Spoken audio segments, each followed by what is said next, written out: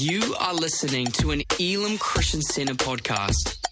We hope that you are inspired, encouraged, and empowered by the message you are about to hear. We're just so glad to be a part of Elim Christian Centre Whangarei. So thank you for your grace in the season. Next week, things change again. Restrictions lift a little more. We get to have our two services together, everybody back together again. And we know that that's going to also come with some challenges as well, because there are different thoughts and opinions and everything that's going around. I would just ask that we would have that grace towards one another. I just think of what Paul said in Philippians, that we would consider others' needs greater than our own. Would we think that way in this next season and just continue to open our doors and welcome people back in so we can love and bless people coming in this next season? That sound good? Awesome. Well, this morning we continue our series, The Journey to the Cross, and we've got the cross on stage because I just think it's so important that we consider not only the wonder of the cross, but also the horror of the cross. I think if we lose the horror of the cross, we can take our salvation for granted. And the Christian faith is centered around the work of the cross. I'm here today because of the finished work of the cross. There are many here today that would give a testimony, a story of God's grace through the cross of Jesus. As John Stott writes, the cross enforces three truths: the gravity of human sin, the wonder of God's love, and the completeness of God's redemptive work. When we look at the cross, when we look at human sin, we look at our inability to save ourselves, it is only then that we understand that salvation truly is a free gift. We can't, I can't, you can't add anything to the work of the cross. That's incredible. That is good news right there. That it is a complete work. You know, when Jesus said it is finished, it was a phrase that meant it has been and will forever remain finished. The finished work of the cross. That means that yes, we still wrestle, we still struggle with sin. There are moments where we battle with the flesh and we even intentionally walk away from God, and yet the finished work of Christ is what holds us as we remain in Him. Our prayer is that through this series, each one of us would end up falling deeper and deeper in love with Jesus. So I want to read a couple of passages here today, but actually I've just noticed a couple of people in the crowd that I'd love to honour, Weston and Annette Finley. Now, I know you guys don't want this, but these guys have been pastors in our movement, served on our national leadership team over many, many years. They have successfully handed the church over to their own kids, doing amazing work down there in Thames. So I just want to honour you guys. So good to see you here. And also, we've got Neil and Nerily Clark, who are part of the original team at Botany with Pastor Luke and Marilyn. They're over here visiting as well. And I just want to honour you guys. They were there when we were children's pastors. Absolutely amazing pastors. So, and if I've missed other pastors that are sitting in the room, I'm glad you're here too. But I just saw some faces. So let's read from Matthew chapter 26, verses 57. And I want to read from Matthew and also in John.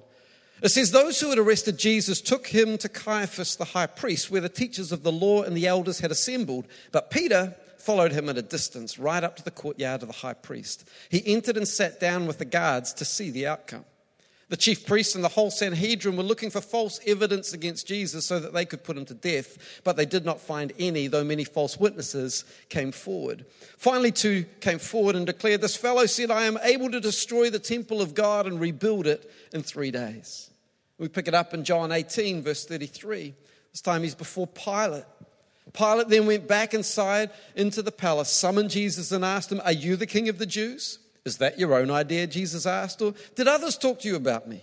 Am I a Jew? Pilate replied. Your own people and chief priests handed you over to me. What is it you have done?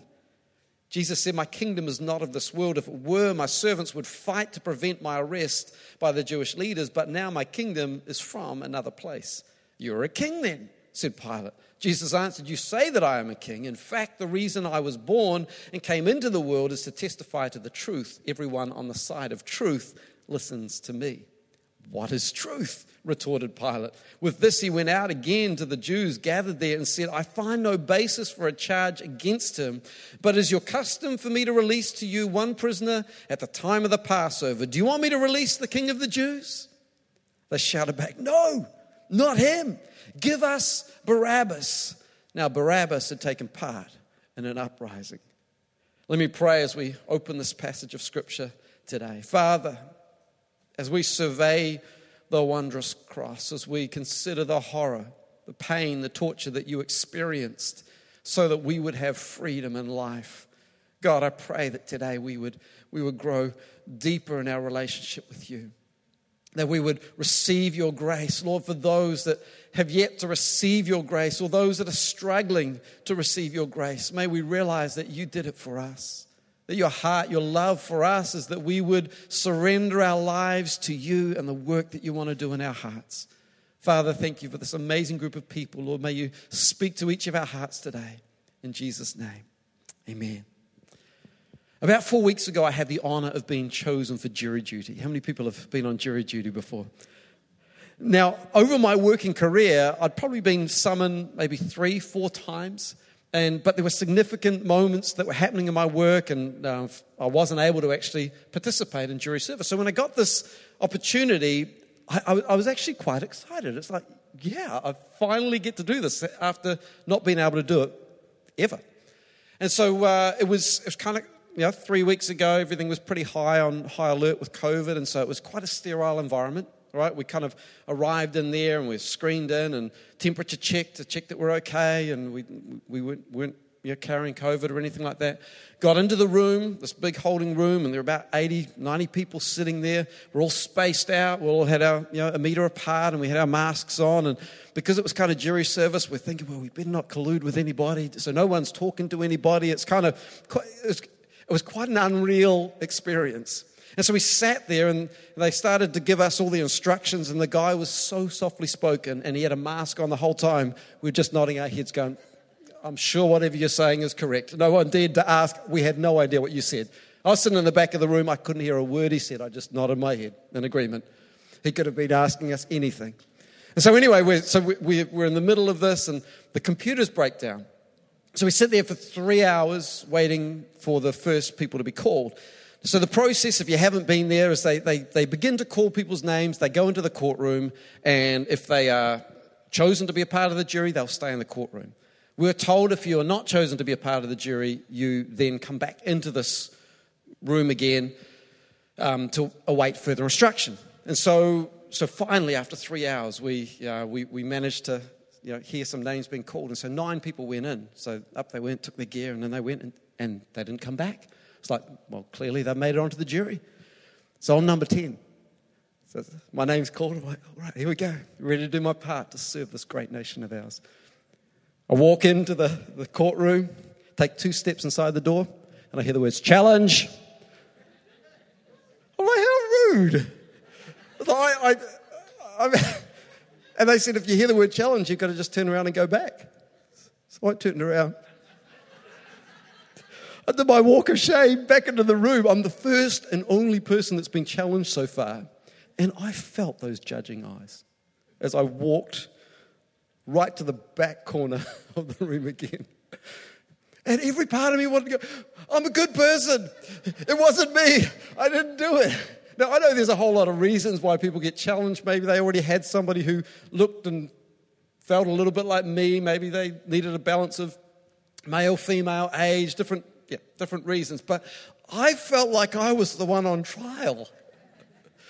And I kind of walked out of there going, oh, wow, how did it feel to be kind of judged for something that I didn't do? And that's nothing compared to what Jesus experienced. Jesus faced a trial, a mock court. I mean, there was nothing that they could hold him to. And yet Jesus, he resisted the urge to give all the reasons why he shouldn't be arrested. His words were so few, just chosen perfectly. But he knew the process. He knew what needed to take place for the sake of all humanity.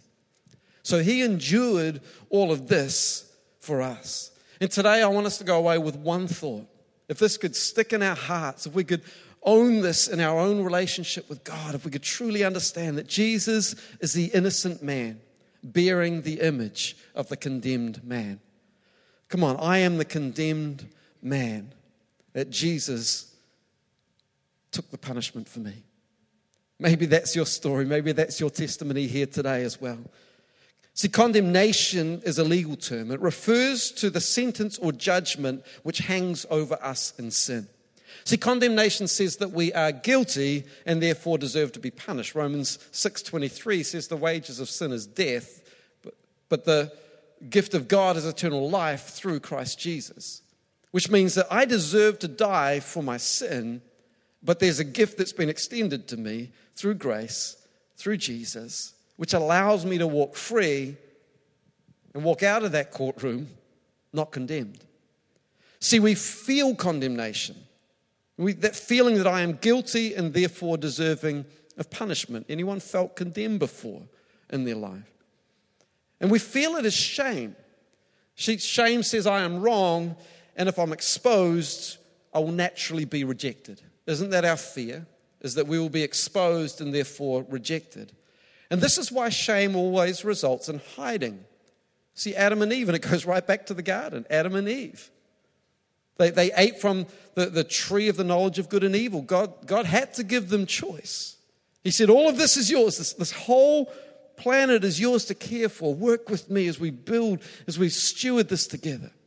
But of these two trees you can't eat. Because if you eat of it, you'll surely die. And so they ate from the fruit because it looked good. It looked good. They took a bite. They agreed to disobey God. And then there's this moment where they are supposed to be walking in the garden like they always do in the cool of the evening. They walk, they survey, they see what they've been doing all day. Walking with God in relationship, and they hear God coming. They hide. So God asks this really interesting question, where are you? Like he didn't know where they were. This is the omnipresent God, the God who is everywhere. He knew where they were, but he was giving them a chance to come clean. He was giving them a chance to expose the condemnation and the shame they were feeling. Oh, we were naked and so we hid. They were exposed and they could feel this condemnation within them, sin within them. How do we do that in our lives? Well, we hide, don't we? We hide in our shame. We hide in our condemnation. We hide behind social media profiles. We constructed false realities. Hide behind fake personas and facades. We hide behind busyness. Sorry, can't confront this thing right now. I'm way too busy to deal with it. Another time. We hide behind our jobs. We hide behind responsibilities. We even hide behind our spouse and our children. We hide through isolation. This has been a season of isolation that has been a massive challenge for us. We've got somebody here today that works in the area of mental health. She was saying that it's a challenge right now, a big challenge in our society. Most people are struggling with some form of anxiety, fear, apprehension. And all hiding is the result of shame. See, condemnation inflicts both penalty and pain. The penalty of my sin is death. The pain that I'm ashamed of, the pain is that I am ashamed of myself. At Jesus' trial, we see that he bears both. Jesus bears both the penalty of our sin, which was his death, and the pain of our sin, the shame of hanging on a cross. Even though he's innocent, he's publicly pronounced as wrong, publicly rejected by the crowds which yell, crucify him, crucify him. And by this, Jesus removed our penalty and the stain of our condemnation. Even though Barnabas is clearly guilty, Jesus is the one that is condemned. Jesus, the innocent man, bearing the image of the condemned man. What's fascinating about the story is even though Jesus was right, he endured the scorn, the shame, because he understood he stood on the right side of truth. As a teenager, I had the privilege of being head boy at Whangarei Boys High. And one day during summer, I get pretty bad hay fever at different times, and my hay fever was just playing up. And so I had this puffy eyes and just red. And so I excused myself, went to the bathroom, washed my eyes out, came back to class, and by lunchtime there was a rumour out there that the head boy was doing drugs. Got back to me. I'm like, wow, interesting that. And so that rumour kind of spread around the school. But it didn't last very long because I suppose I was on the side of truth and no one really believed that that was actually what was happening. But what happens when actually we do get condemned for something that we know is not true? How do we process that? Well, Jesus experienced that, didn't he? That's what he went through in order to see the freedom that we would have and experience. So let's talk about truth, because in this passage we read one of Pilate's most famous statements where Jesus is talking about truth. Pilate responds, "What is truth?" Was it a genuine question? Was it scorn? Was it? I believe that Pilate was genuinely asking, what is truth? In other words, what definition of truth will you live by or govern your life by? Now, it doesn't take long to find someone who has a different understanding of truth to you, right? We have people in this room that may believe the earth is a sphere, while others may believe the earth is flat. We've got some people in this room that maybe you believe there was a moon landing, maybe there wasn't. There are also some people here that believe that pineapple belongs on a pizza. And I'm one of them. How can we be friends after this? But you know, I'm more concerned than ever about the spirit of this age that's creeping into our kids. That language that says, oh, you just got to go with your feelings. Because what you feel is what matters. And your feelings become the truth and become the reality. You know, we have even in our schools, you know, and here in New Zealand, people saying, well, I know you're a boy, but what if you've got feelings like you might be a girl?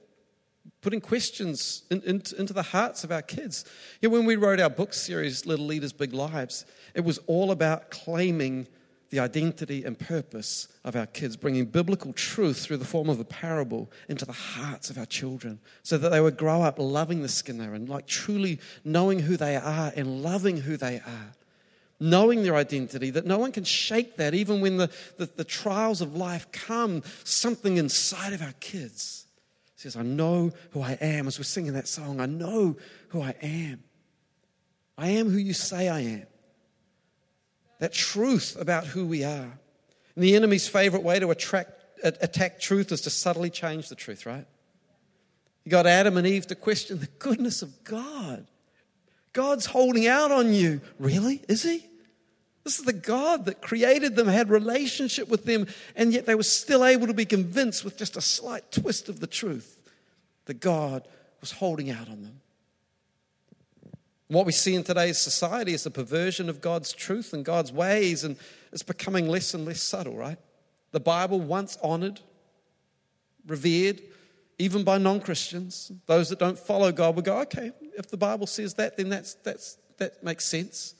Now it's outdated, it's bigoted, it's irrelevant for our society. And apparently the Bible doesn't really give us enough wiggle room for our individual truth to be realized. And the Bible is confronting. Truth is confronting. And here's the problem with my truth and your truth. At points of time, they clash, right? See, what if my truth is that I'll do whatever I like because it pleases me, including taking whatever I like. You have something I like, I will have it. I'll just take it. You annoy me, I'll hurt you. What if that's my truth? What if that's how I want to live my life? Because that's my truth, that's my reality. You can have yours, but I'm going to live mine.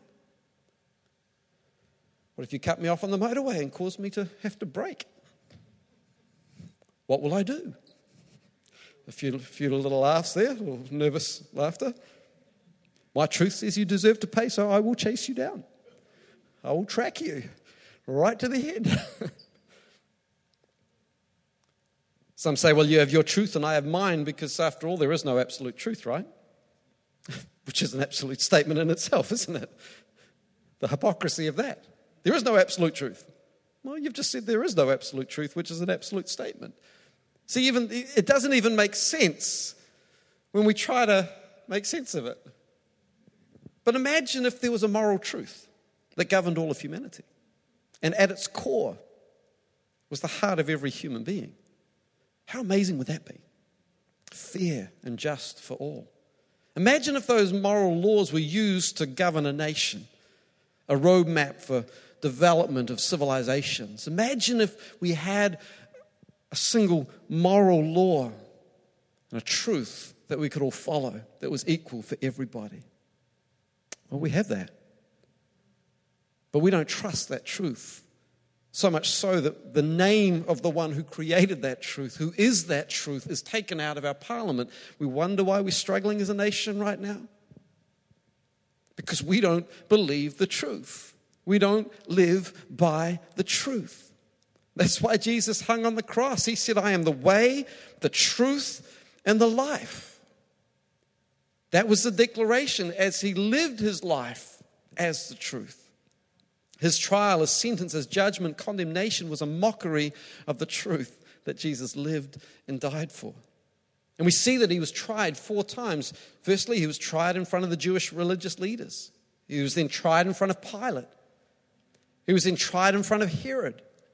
And then back again in front of Pilate as Pilate kind of handed him over and then had to make that final judgment.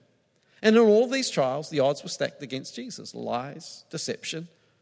And yet he still stood and received the condemnation. Why? He took on that form of the innocent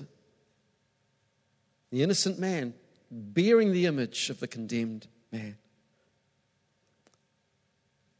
What's interesting is the very thing that Jesus was avoiding in earthly ministry was the very thing that he was accused of, being a political king.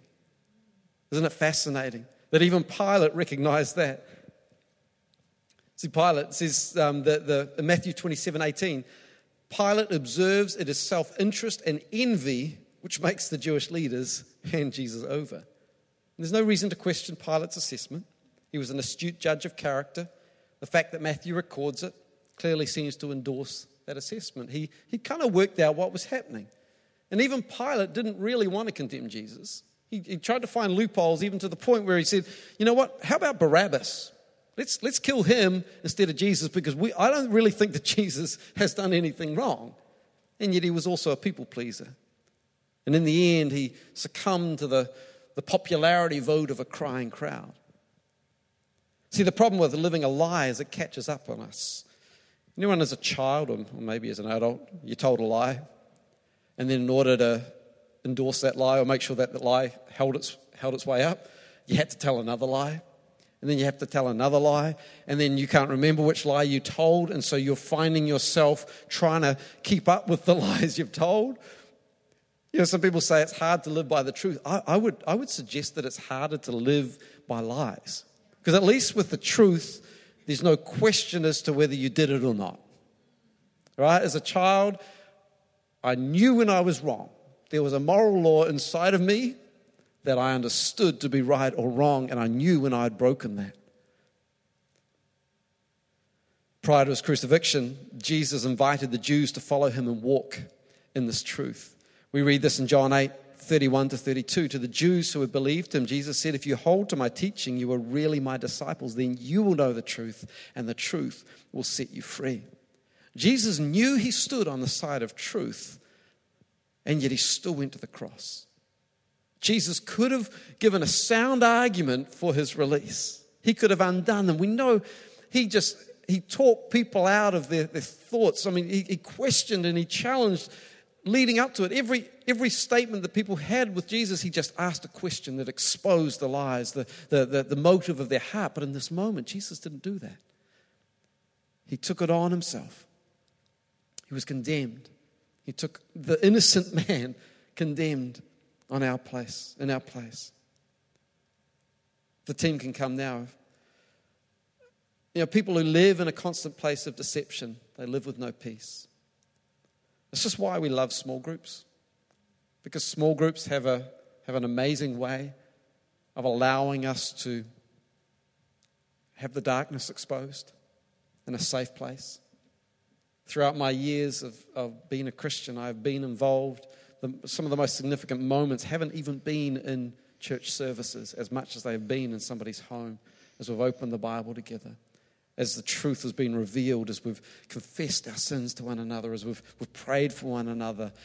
Even just the last couple of years, even in lockdown and isolation, there have been some Zoom sessions that have been phenomenal, where God has just done an incredible work in people's lives. As truth is revealed, lies and darkness is exposed. And as we close today, I believe some of us just need to come clean with somebody. Need to find a friend. Say, this thing going in my life, there's this issue that I can't deal with this. I'm trying to wrestle with this on my own, but I just need to tell somebody. Ask them to pray for you. The Bible tells us if we confess our sins to one another, if we pray for one another, we will receive a healing. You want to be healed from that thing that is devastating you, that continues to grab you, those chains that torment you?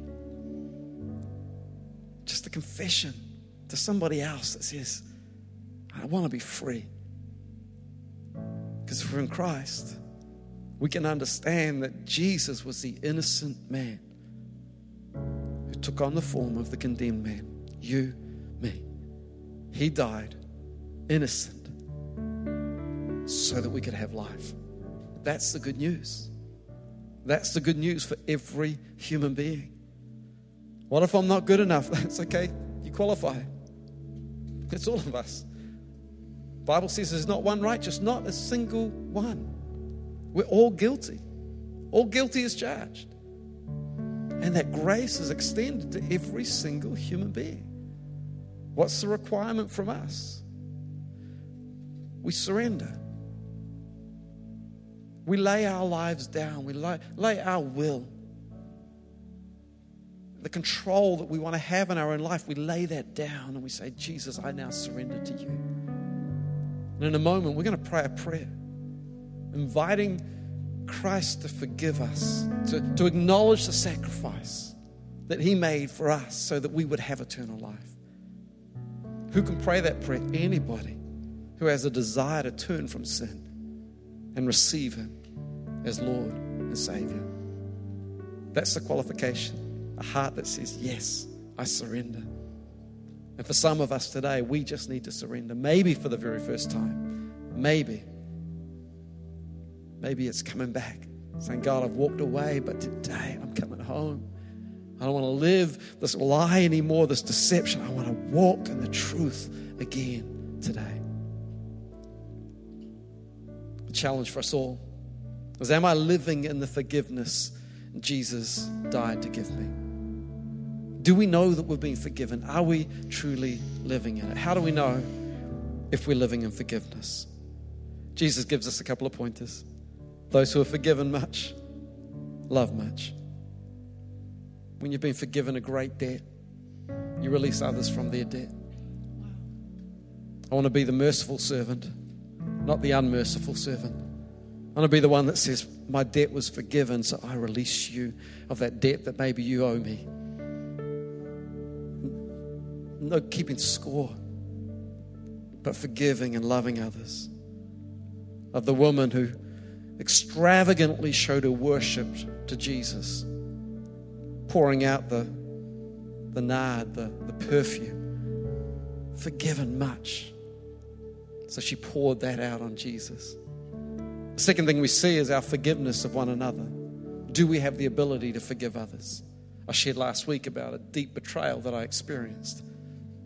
And my inability, I was stuck in my offense. I was stuck and I could not budge.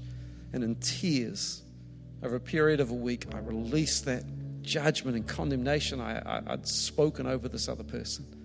And it's only in that place, through Christ, I was able to forgive. And that burden was lifted. And that pain that I was feeling was lifted. If we're struggling to receive forgiveness, we need to return to the truth of Jesus. Jesus said, you'll know the truth and the truth will set you free. Well, Jesus said, I am the way, the truth, and the life. So I would say to you today, and I want to pray, you will know Jesus, the truth, and Jesus will set you free. That is the promise of the cross. Come with every head bowed, every eye closed. I want to pray this prayer. For those for the very first time saying, I surrender my life to you, Jesus. For those recognizing that it's been a long time since you've walked in relationship with God because of the sin. Doing life your own way, but today you're saying, I commit my life to Christ again today. Get back on the road, the journey to the cross. Would you pray with me today? Heavenly Father, thank you for your love for me. Thank you, Jesus, you died on the cross so that my debt could be paid for. I turn from my old way of living. I choose to follow you, surrender my life to you. I ask you to be Lord. And I'm so thankful you are my Savior. I receive your gift of grace today. In Jesus' name. If you prayed that prayer today, I'd love you to do one last thing. We want to help you take your next step with Him. Whether that's getting a Bible in your hands, whether that's helping you join a small group, get connected in. What is your next step? We want to know who you are so we can help you with that and celebrate with you. If you prayed that prayer, I'm going to count to 3, and on the count of 3, would you just stick your hand up in the air so I can see it, and you can pop it back down again. One of our team will spot your hand and connect with you after the service. But we want to celebrate this decision you've made today. This is why we do church. This is why we come together on a Sunday. So if that's you, if you prayed that prayer for the first time or coming back to God, you put your hand up on the count of 3. 1, God loves you. 2, He's got a plan and a purpose for your life. 3, why don't you raise it up high now so I can see. Anyone across this building here today?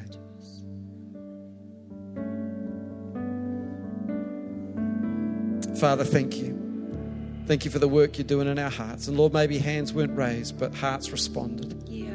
God, I pray that we would tell somebody, we'd connect with somebody, we'd take that next step in following you. Thank you, Jesus, that you were the innocent man that bore the image of the condemned man.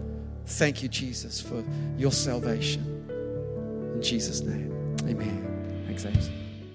Thank you for listening to this Elim Christian Center podcast. Please subscribe to keep hearing more life-changing messages. For more information about our church, please visit www.elimchristiancenter.org.nz.